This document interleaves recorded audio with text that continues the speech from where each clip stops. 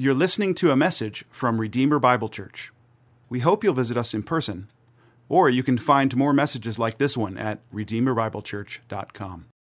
Our passage for this morning's sermon is Acts 23, verses 31 all the way to 24, verse 27. So the soldiers, according to their instructions, took Paul and brought him by night to Antipatris. And on the next day, they returned to the barracks, letting the horsemen go on with him. When they had come to Caesarea and delivered the letter to the governor, they presented Paul also before him. On reading the letter, he asked what province he was from. And when he learned that he was from Cilicia, he said, "I will give you a hearing when your accusers arrive." And he commanded them to be guarded in Herod's praetorium. And after 5 days, the high priest Ananias came down with some elders and spokesmen, one Tertullus. They laid before the governor their case against Paul, and when he had been summoned, Tertullus began to accuse him, saying, "Since through you we enjoy much peace, and since by your foresight, most excellent Felix, reforms are being made for this nation, in every way and everywhere we accept this with all gratitude. But to detain you no further, I beg you in your kindness to hear us briefly. For we have found this man a plague, one who stirs up riots among all the Jews throughout the world, and is a ringleader of the sect of the Nazarenes. He even tried to profane the temple, but we seized him. By examining him yourself, you will be able to find out from him about everything of which we accuse him." The Jews also joined in the charge, affirming that all these things were so. And when the governor had nodded to him to speak, Paul replied, "Knowing that for many years you have been a judge over this nation, I cheerfully make my defense. You can verify that it is not more than 12 days since I went up to worship in Jerusalem, and they did not find me disputing with anyone or stirring up a crowd, either in the temple or in the synagogues or in the city. Neither can they prove to you what they now bring up against me. But this I confess to you, that according to the way, which they call a sect, I worship the God of our fathers, believing everything laid down by the law and written in the prophets, having a hope in God, which these men themselves accept, that there will be a resurrection of both the just and the unjust. So I always take pains to have a clear conscience toward both God and man. Now after several years, I came to bring alms to my nation and to present offerings. While I was doing this, they found me purified in the temple without any crowd or tumult.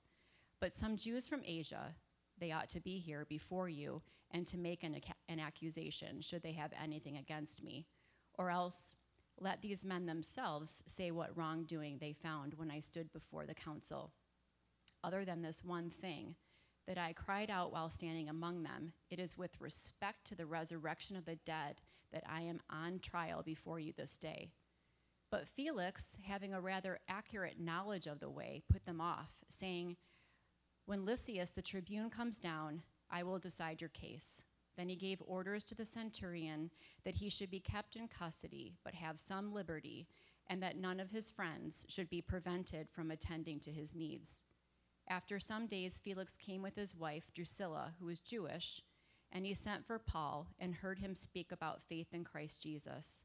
And as he reasoned about righteousness and self-control and the coming judgment, Felix was alarmed and said, "Go away for the present. When I get an opportunity, I will summon you." At the same time, he hoped that money would be given him by Paul, so he sent for him often and conversed with him. When 2 years had elapsed, Felix was succeeded by Porcius Festus, and desiring to do the Jews a favor, Felix left Paul in prison. This is God's word.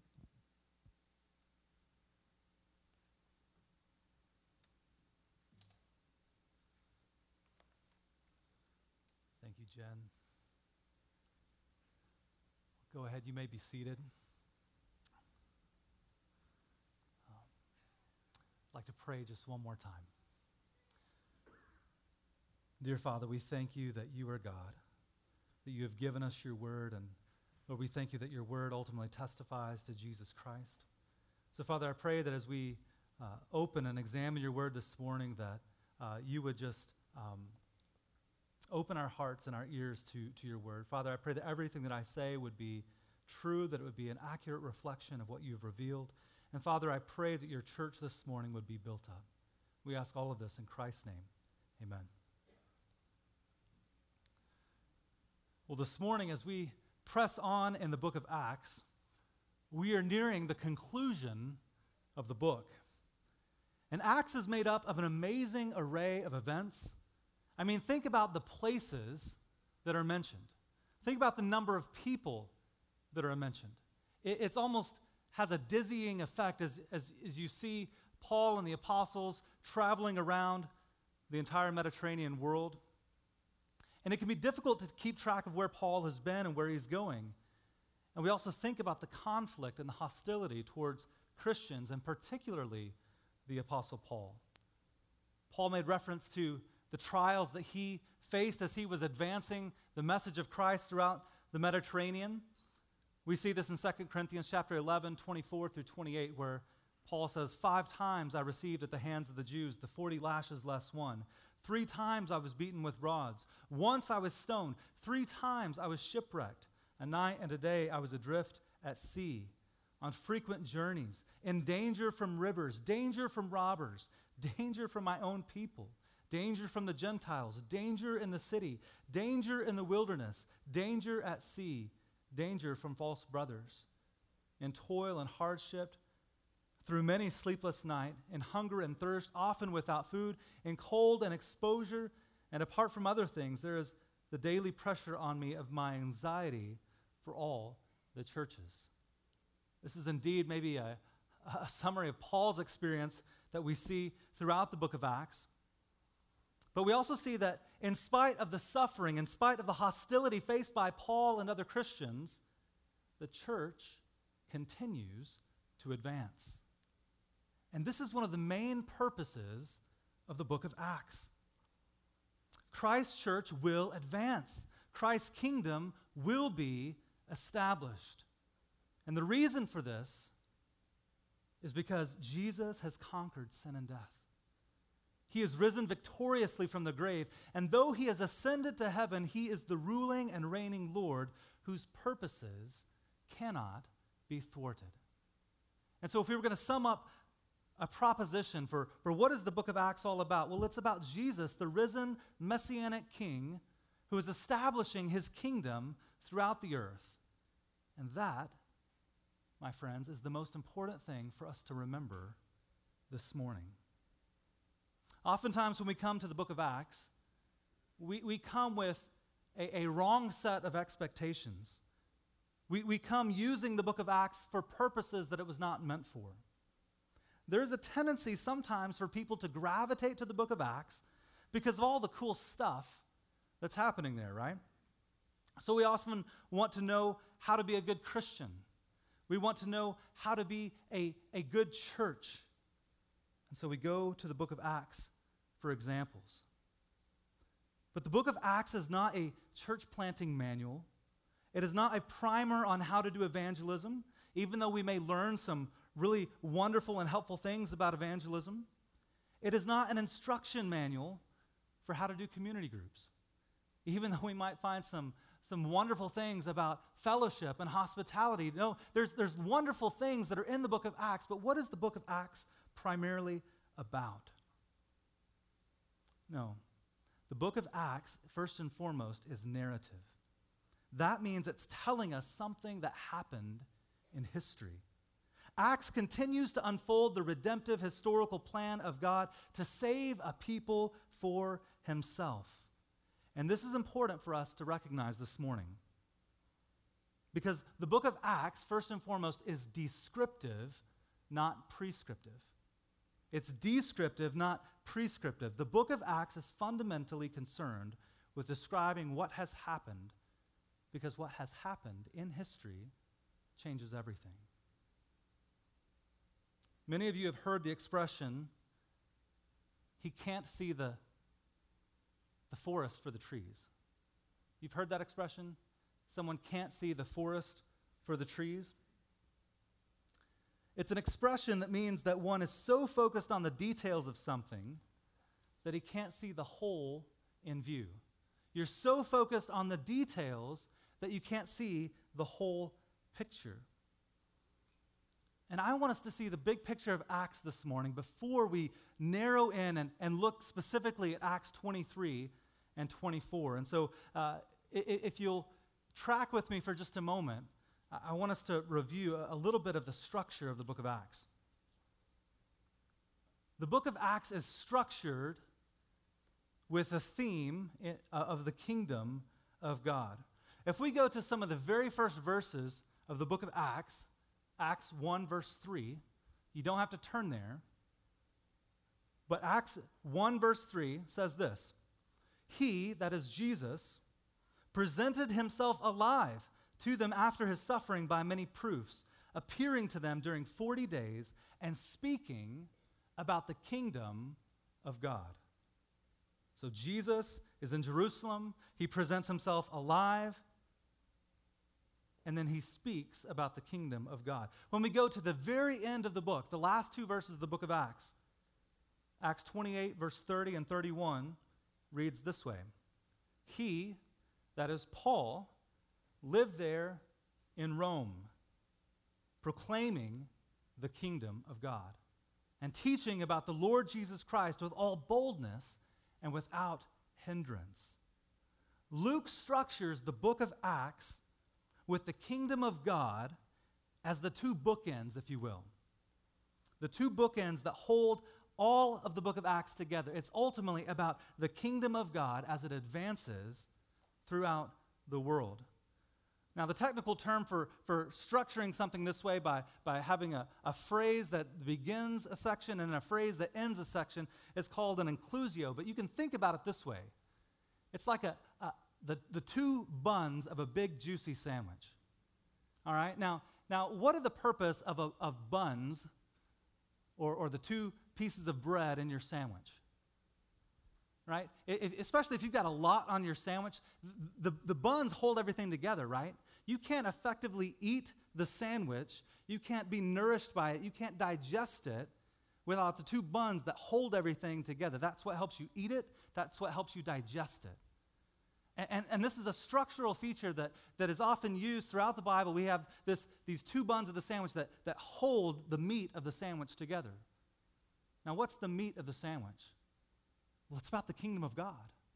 And namely, it's about the kingdom of God as the kingdom advances from Jerusalem to the ends of the earth. And we see that programmatically laid out for us in Acts chapter 1, verse 8 and 9, where Jesus said, "But you will receive power when the Holy Spirit has come upon you, and you will be my witnesses first in Jerusalem and in all Judea and Samaria and to the ends of the earth." And when he had said these things, as they were looking on, he was lifted up, and a cloud took him out of their sight. From this passage, I want us to see, here's what the book of Acts is all about. It's about the kingdom of God. Why is the kingdom of God advancing? It's because Jesus is alive. He's presented himself as the risen and ruling king.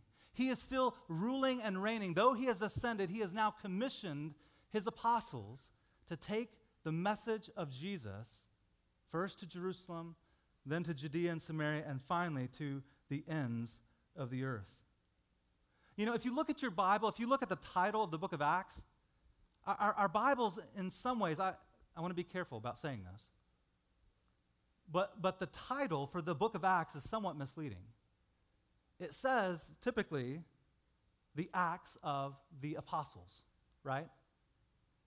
But I want to argue, I think other scholars have persuasively made the argument that the book of Acts is really not about the apostles. It's really about the risen Lord Jesus reigning from heaven. And yes, he's establishing his kingdom through his apostles. But the main character, the main actor of the story of Acts is the risen Lord Jesus himself. And we see this, right? Because as the gospel is advancing, Saul, who we later know as Paul, is confronted on the road to Damascus by whom? By the living, reigning Lord Jesus Christ. And Paul himself is commissioned to take the gospel to be an instrument to take the gospel to the nations. And so we see this when Ananias is afraid to go and lay hands on Paul and pray for him. Jesus speaks to Ananias about Paul, and he says, "But the Lord said to him, 'Go, for he,'" that is Paul, "'is a chosen instrument of mine to carry my name before the Gentiles and kings and the children of Israel, for I will show him how much he must suffer for the sake of my name.'" So you see the big picture of what's happening in Acts, where the gospel of the risen Lord Jesus Christ is being taken from Jerusalem to the ends of the earth, which will ultimately end in Rome. That's where we're going. And God's plan cannot be thwarted. That's where we come to in our text this morning, in Acts chapter 23, beginning in verse 11. Acts chapter 23, verse 11, if you would go there with me. We ended last week on this verse. But it says, "The following night the Lord stood by him," that is Paul, "and said, 'Take courage, for as you have testified to the facts about me in Jerusalem, so you must also testify in Rome.'" So, as we set up our passage this morning for Acts chapter 23 and chapter 24, we're going to see three things. First, we're going to see an evil plot against Paul. An evil plot against Paul. The second thing we're going to see is Paul on trial. Paul on trial. And finally, we're going to see a judgment deferred. A judgment deferred. So point one is an evil plot against Paul. Point two, Paul on trial. And finally, a judgment deferred. So first, we see a plot against Paul. Look with me at Acts chapter 23, verse 12 through 15. It says, "When it was day, the Jews made a plot and bound themselves by an oath neither to eat nor drink till they had killed Paul. There were more than 40 who made this conspiracy. They went to the chief priests and elders and said, 'We have strictly bound ourselves by an oath to taste no food till we have killed Paul.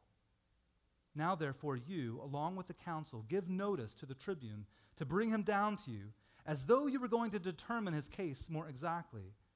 And we are ready to kill him before he comes near.'" The first thing that we see is there's a lot of angry people that really want Paul dead. This is not a new thing, as we saw Paul's summary statement at the beginning of this message as he reflects in the letter to the Corinthians about all the trials and persecution that he endured. But this also represents a much bigger reality. The bigger reality is this, that sinful humanity is in rebellion against King Jesus and seeks to persecute Christ and his followers. Think about this for a moment. People disagree about lots of different things all the time. But how often is it that someone is so angry that they are willing to bind themselves by an oath to see someone murdered and dead? This is right where our text begins. And this kind of scenario, let me ask you this question. This may kind of seem alarming to us in one sense, but should we be alarmed by the thought that sinful, wicked men want to persecute Christians and those who follow Christ? I think the Bible tells us that should not be alarming. That's actually the norm. Persecution is the norm in a fallen world. Jesus stated clearly during his ministry on earth that his disciples would be treated in the same manner of hostility in which Jesus was treated.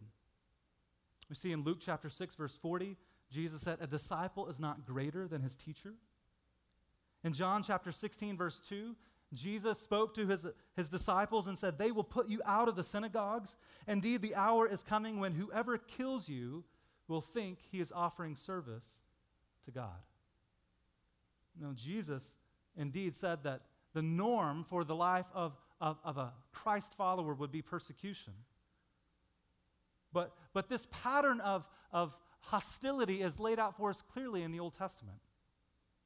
Opposition to God's rule and reign didn't begin with Jesus, but began in the Garden of Eden when Adam and Eve rebelled against God.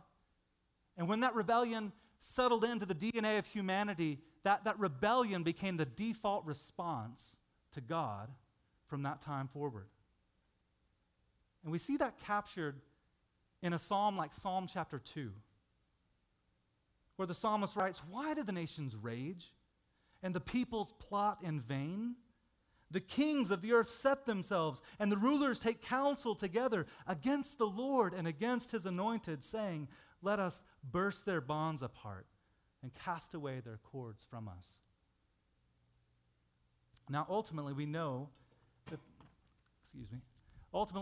this psalm points forward to Jesus. But already in the Old Testament, we see this clear pattern of hostility towards God and his people. But even Jesus stated that his disciples would be treated in the same way that he was treated. There's been a plot against Paul. They are seeking to put him to death. And so what's going to happen to Paul? Is the evil plot against Paul going to succeed? No, the answer is no.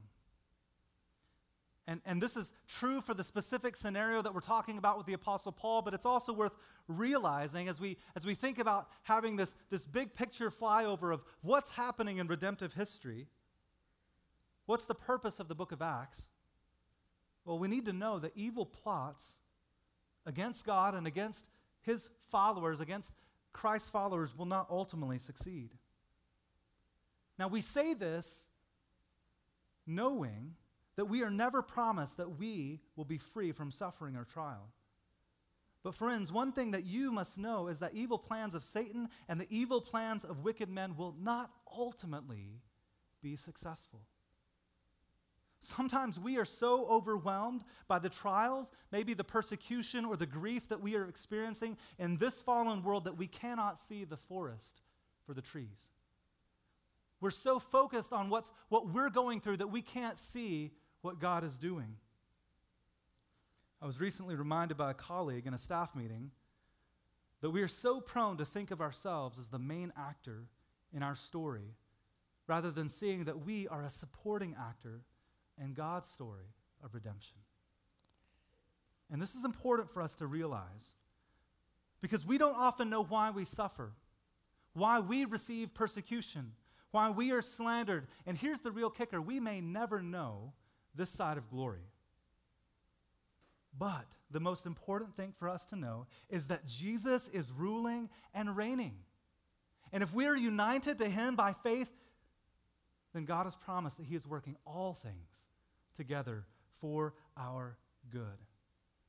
We see that certainly in Romans chapter 8, but even in the Psalm chapter 2, what we already began, notice how Psalm 2 begins or continues in verse 4. He who sits in the heavens laughs. The Lord holds them in derision. Then he will speak to them in his wrath and terrify them in his fury, saying, "As for me, I have set my king on Zion, my holy hill." You see, friends, regardless of the trials, the suffering, or the persecution that believers may experience in this life, the book of Acts, indeed this passage, tells us that we need to be reminded that the plots of Satan, the plots of wicked men, will not ultimately be successful. And we see that God delivers Paul. In Acts 23, beginning in verse 16, we read that, "Now the son of Saul's sister heard of their ambush, so he went and entered the barracks and told Paul. Paul called on one of the centurions and said, 'Take this young man to the tribune, for he has something to tell him.' So he took him and brought him to the tribune and said, 'Paul the prisoner called me and asked me to bring you this young man, as he has something to say to you.' The tribune took him by the hand and going aside asked him privately, 'What is it that you have to tell me?' And he said, 'The Jews have agreed to ask you to bring Paul down to the council tomorrow, as though they were going to inquire somewhat more closely about him. But do not be persuaded by them, for more than 40 of their men are lying in ambush for him, who have bound themselves by an oath neither to eat nor drink till they have killed him. And now they are ready, waiting for your consent.' So the tribune dismissed the young man, charging him, 'Tell no one that you have informed me of these things.'" The tribune goes on. He immediately gets a group of soldiers, not just a small company, but a total of 470 soldiers to give Paul a military escort out of the city and get him to Caesarea, where he could be safely guarded, and so that this plot would not be successful. So he goes to Caesarea, approximately 40 miles away, and there he was delivered to Felix. Friends, as we think about the evil plot against Paul, we need to be reminded that the risen King Jesus is ruling and reigning. That no plot against him can ultimately be successful because Christ has already crushed Satan under his feet when he rose from the dead. And Paul is going to be delivered because God has promised that Paul will be delivered. And so if there's anything that we could take away from this, we need to recognize because God is sovereign, because Jesus is risen and reigning with all authority, we should not be afraid or despair in the midst of persecution or trials. Christ's resurrection from the dead ensures that the schemes of Satan and wicked men have already been crushed beneath his feet. Even if suffering and persecution are experienced by Christ's followers, we can be confident that God will work all things for good for those who love him and are called according to his purpose. So the first thing that we see is an evil plot against Paul, but our text progresses to an actual trial, or at least part of a trial. And we see that unfold in Acts chapter 24. So in Acts chapter 24, verse 1, we begin. And after 5 days, the high priest Ananias came down with some elders and a spokesman, one Tertullus. They laid before the governor their case against Paul. And when he had been summoned, Tertullus began to accuse him, saying, "Since through you we enjoy much peace, and since by your foresight, most excellent Felix, reforms are being made for this nation, in every way and everywhere we accept this with all gratitude. But to detain you no further, I beg you in your kindness to hear us briefly. For we have found this man a plague, one who stirs up riots among all the Jews throughout the world, and is a ringleader of the sect of the Nazarenes. He even tried to profane the temple, but we seized him. By examining him yourself, you will be able to find out from him about everything which we accuse him." The Jews also joined in the charge, affirming that all these things were so. So the first thing that we see in this passage is we see the prosecution, if you will. The accusations. Those who, members of the Sanhedrin, the high priest, they traveled from Jerusalem to bring their accusations against Paul. These members came to bring accusations, and their accusations are decidedly false. Now, if you remember, Paul had purified himself according to the law of Moses and was bringing his offering with 4 other Jewish men in the temple. They were completing their vows. And the whole reason that Paul was doing this was to demonstrate to the Jews in Jerusalem that his teaching and his preaching was not in opposition to the law, but rather that it was in complete harmony with the law. The teachings of Paul and the teachings of Jesus are really consistent with what the Jews have always believed. So Paul is submitting himself to the law in order to demonstrate to the Jews that he's not seeking to overthrow their customs or their laws. Paul is accused of stirring up riots, though. This is ironic because in almost every case, when we read in Acts, almost every case, it was angry Jews who stirred up the people when Paul preached from city to city. These accusers, they accused Paul that he was the ringleader for the sect of the Nazarenes, and they do this perhaps to make a case against Paul that he was leading some form of political dissension against Rome. And finally, they make the claim that Paul was defiling the temple, which of course he did not do. Jason Redberg, in a couple of past sermons, mentioned that it's remarkable how similar the experience of the Apostle Paul is to Jesus. So in the same way that Jesus is on trial, Paul is kind of following in the footsteps of Jesus. What was the main charge against Jesus? Well, it had to do with him tearing down the temple and building it up again in 3 days. What's the main accusation against Paul? It's that he's profaned the temple. And so we see there's a parallel between Paul's experience and that of Christ. Well, the next thing we see is Paul's defense. Paul boldly denies the false charges, the false accusations. In verse 12 and 13, he says, "And they did not find me disputing with anyone or stirring up a crowd, either in the temple or in the synagogues or in the city. Neither can they prove to you what they now bring against me." Paul is not afraid. He's not backing down. He's clearly giving a defense according to the facts. And then Paul takes the opportunity to explain a little bit more about his faith. Paul explains that his faith is the consistent outworking of the Old Testament scriptures. I want you to see that in verse 14 and 15. Verse 14 and 15 of chapter 24.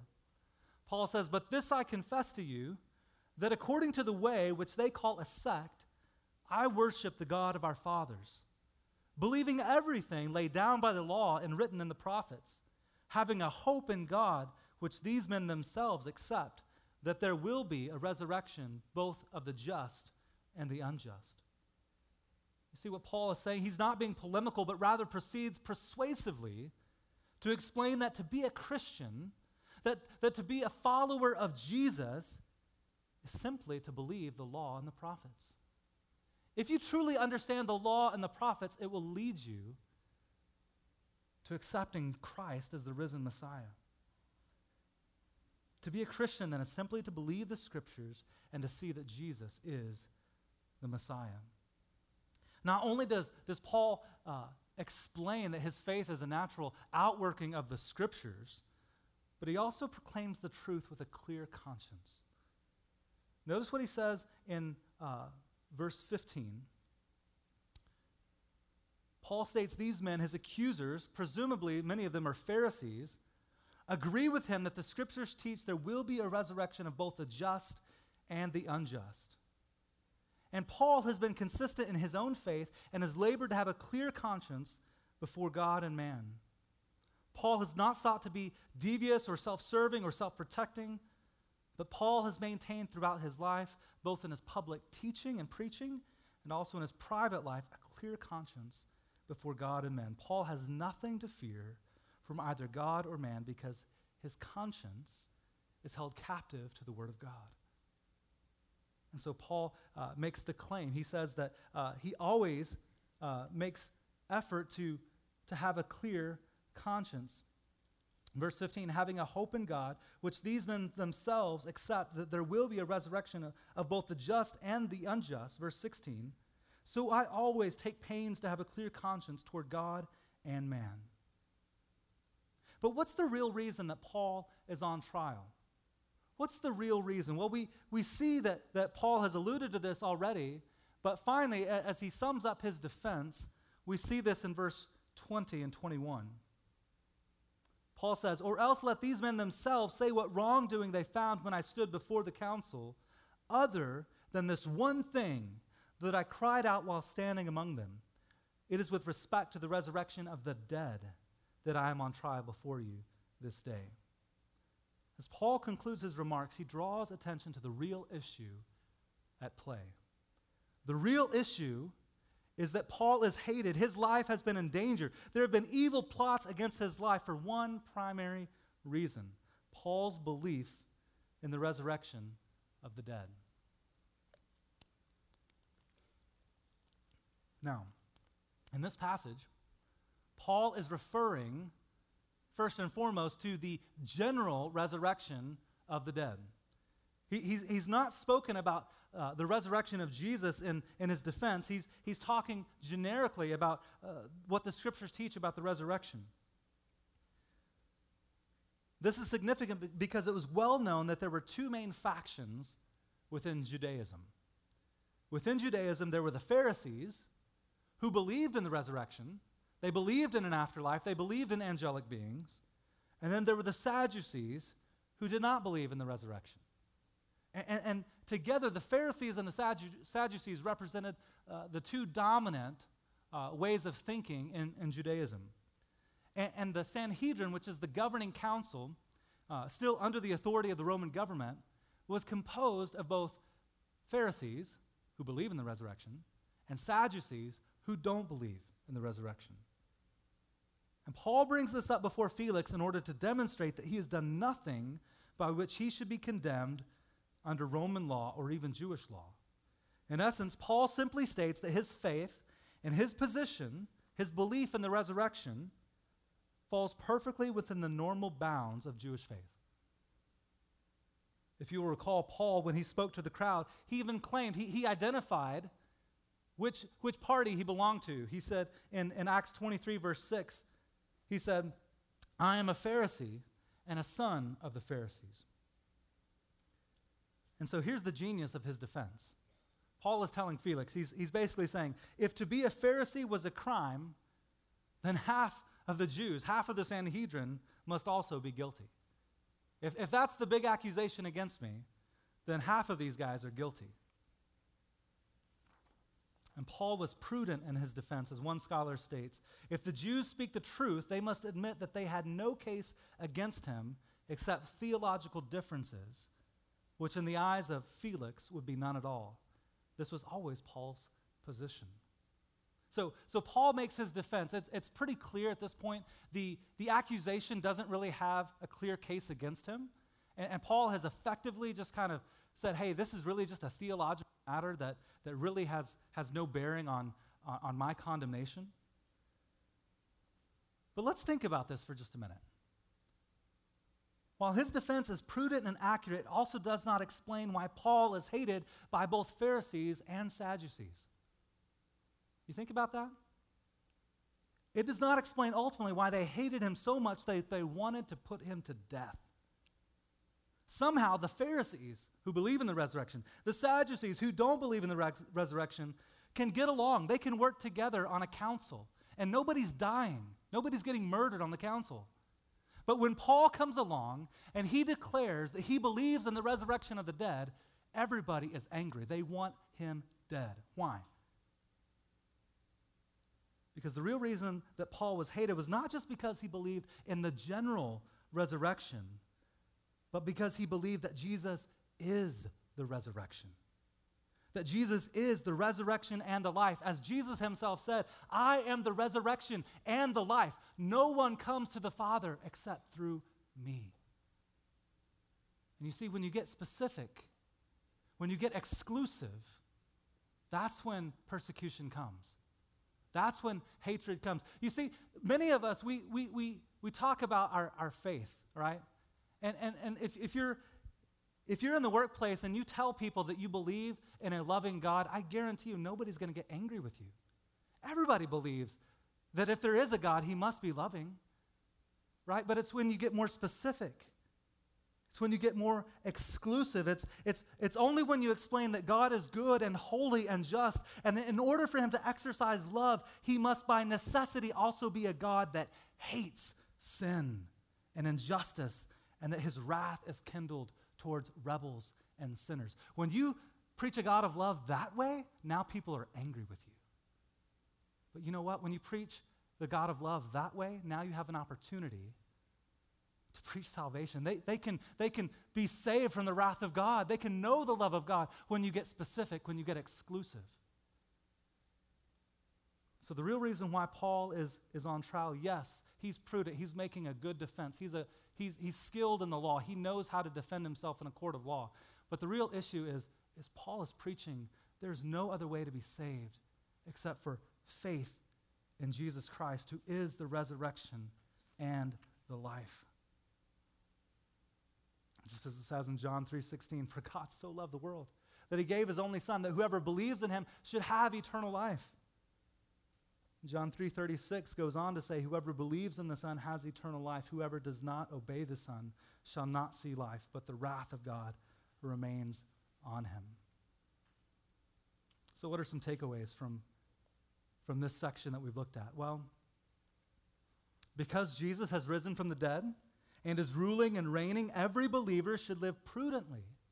We should live wisely, seeking to have a clear conscience before God and man, ready to give a reason for the hope that we have, a hope that is reasonable, right? As you see Paul's defense, it was reasonable, grounded in the Scriptures, having a life and testimony that is above reproach. And we can do this because we know that God is sovereign.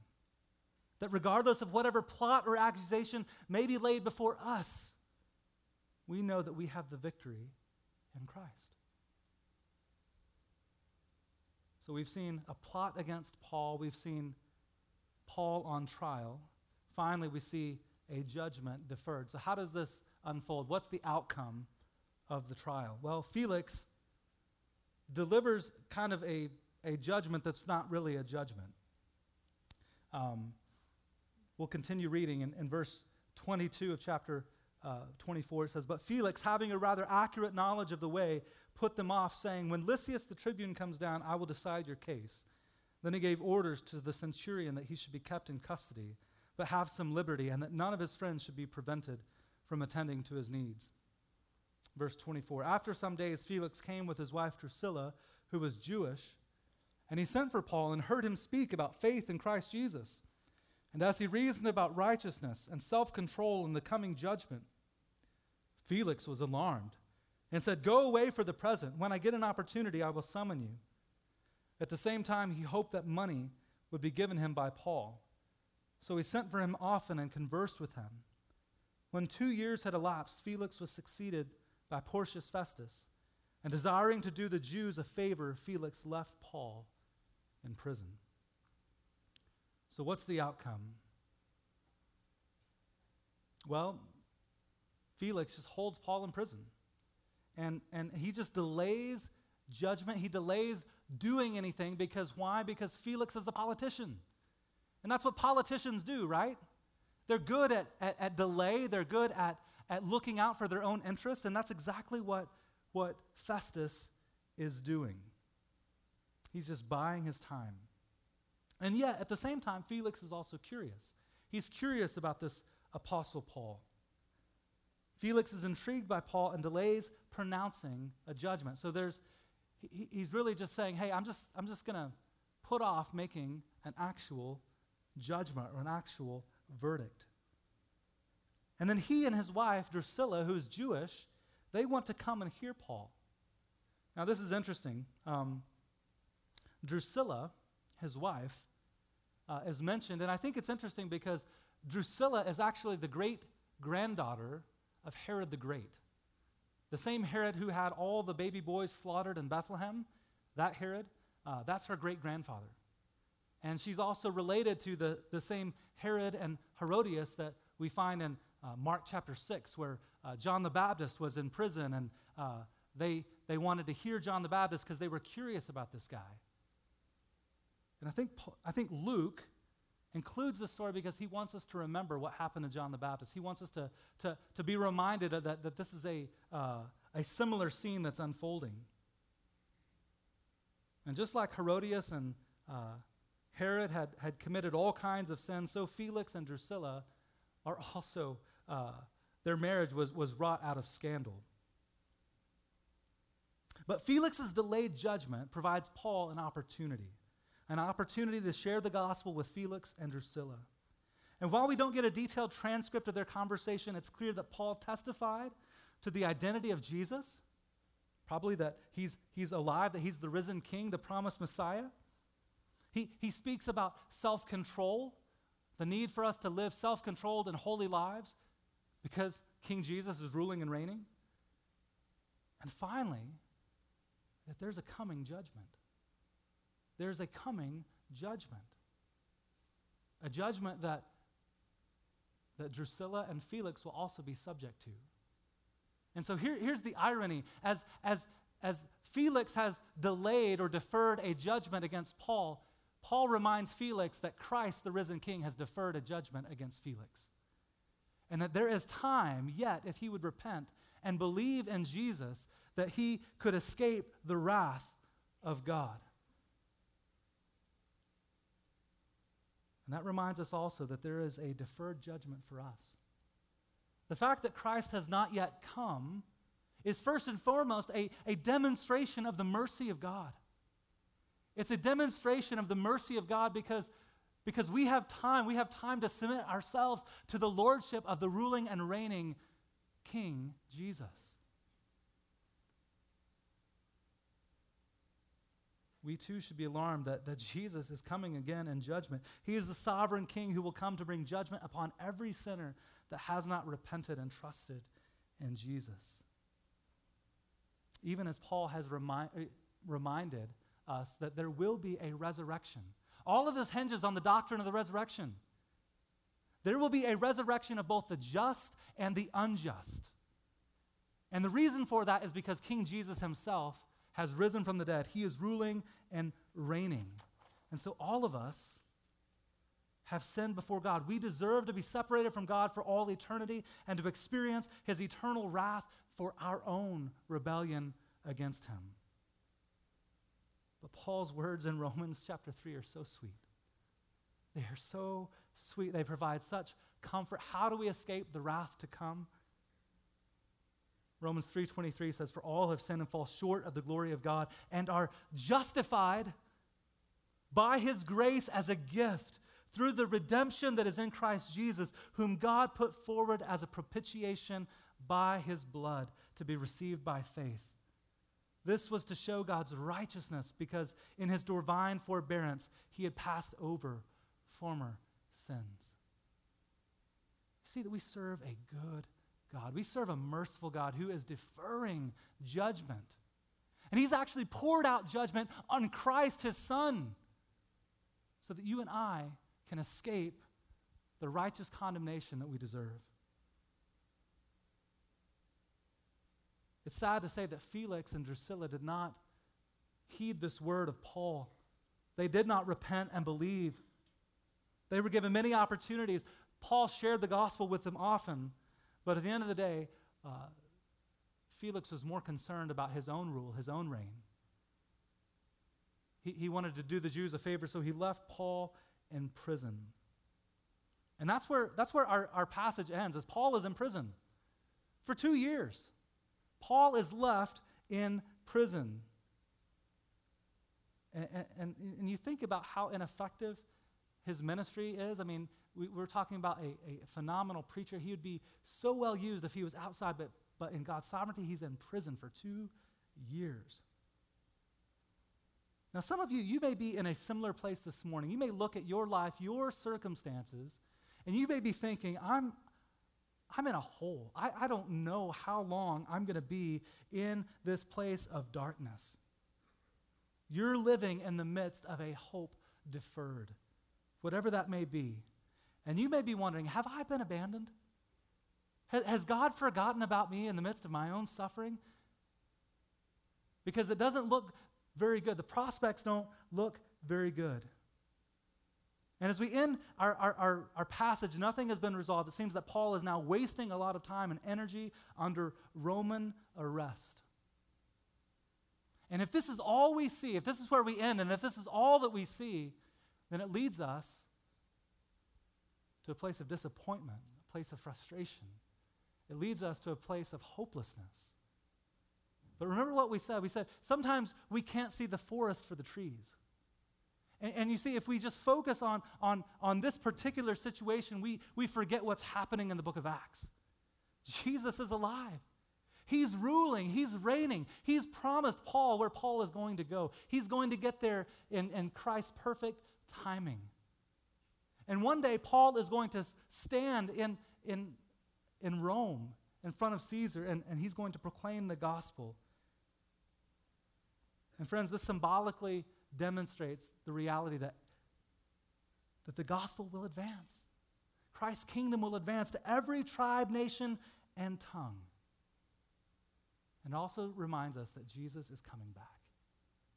He is coming back. And we're even going to commemorate that here in just a moment as we celebrate the Lord's Supper, because one of the reasons we take the Lord's Supper is to remind ourselves that King Jesus is ruling and reigning, and we're going to take this meal until he comes back for us. So friends, as we wrap up this morning, what do we take away from this? Because Jesus is the resurrected King who is coming again to judge the world, we should live lives of faith in Jesus. Self-controlled, full of hope and expectation. In this, we recognize that God is gracious in delaying that final judgment so that each person might receive God's mercy, repent of his sin, and submit to the lordship of Jesus Christ. And so this morning, there may be many of you here this morning, you've never submitted your life to the lordship of Jesus Christ. And the fact that you're here this morning, the fact that God's wrath has not come, is a testimony of God's grace to you and his offer of salvation, that if you would repent of your sin and put your faith in Jesus, you can have confidence that you'll spend eternity with him. And that regardless of what your trials are, God will carry you through. And for those of you that are believers, again, we're so self-focused. This morning, I hope that you get a big picture of what God is doing in redemptive history, what he's done, what he's already accomplished as a means of guaranteeing what he's going to do in the future. And friend, if that doesn't encourage you, if that doesn't give you hope for this week, I don't know what will. Let us pray.